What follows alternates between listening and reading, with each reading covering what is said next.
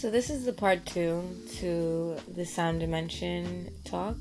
And I wanted to introduce the talk on germs as well as Dr. Emoto's water experiment. So I realized while going over the last talk that not only through the sound dimension can particles go through, well, because they're not even really particles, right? Because it's just a wave. It's a wave that's going through a wall. It's a sound wave. So really what it is, it's like a germ. Germs can phase through walls. Germs can get through there. Mites and bugs and things like this can go from person to person, bed to bed, from body to body. And I wonder if we're creating different vaccines just by being close to other people who have different diseases like HIV and AIDS and all these different types of things that we know that everyone's getting these things.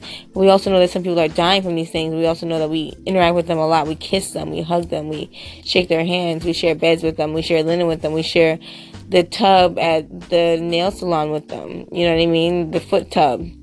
So what does that mean that we're all, I have athlete's foot, and what does it mean that I've gone to the nail salon and had my toes done? They're beautiful toes, but does everyone have athlete's foot? I mean, what does this mean? Like, are we in the Mario Brothers dystopia that was, proposed in that movie? Do you remember that movie? It's a great movie, Mario Brothers. It was covered in fungus and dystopia. Dystopia means the opposite of utopia, the opposite of a heavenly place, a really terrible, hellish place. So that's one thing. Now, another thing is Dr. Emoto's water experiment.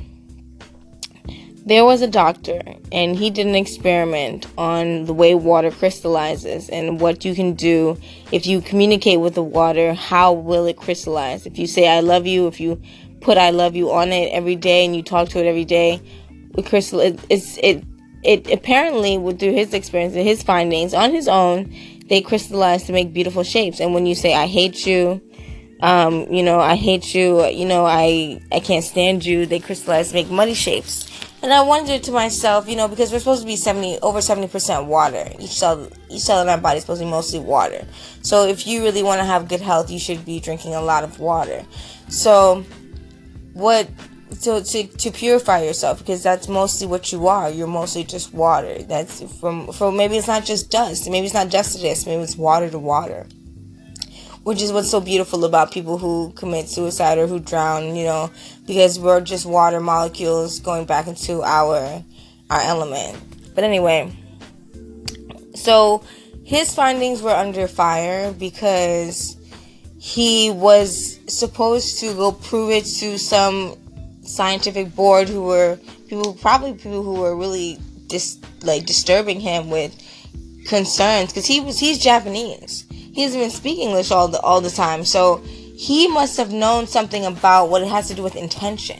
Maybe it's less about what is said and more about the intention, but also it is about what is said, because there's linguistics. So does I hate you have the same reverberation in every language? Can everyone understand what that means? I hate you, regardless of who says it and how they say it and where it's said, and regardless of whether or not you understand English. And does it change meaning once you do understand English? Like for me, I speak Spanish, and a lot of things become more aware.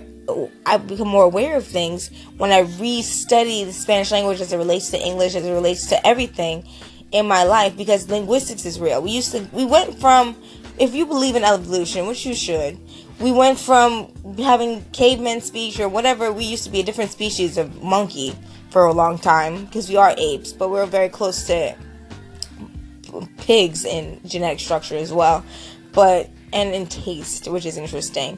But we went from something like monkeys who were just ooh-eyeing to like grunting in the caves of it's not just caves, that's what people were in caves in like Europe and stuff like that. What were we doing in Africa?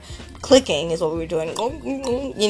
We went from clicking and grunting to this speech, and most of our speeches are Eurocentric. But what does that mean? What does that mean about all of our devices? What does that mean about who we are? And what does it mean about what music we listen to? Make sure you listen to music that blesses you. Make sure that you listen to music that make you better and healthier and happier. So be blessed, okay? 1.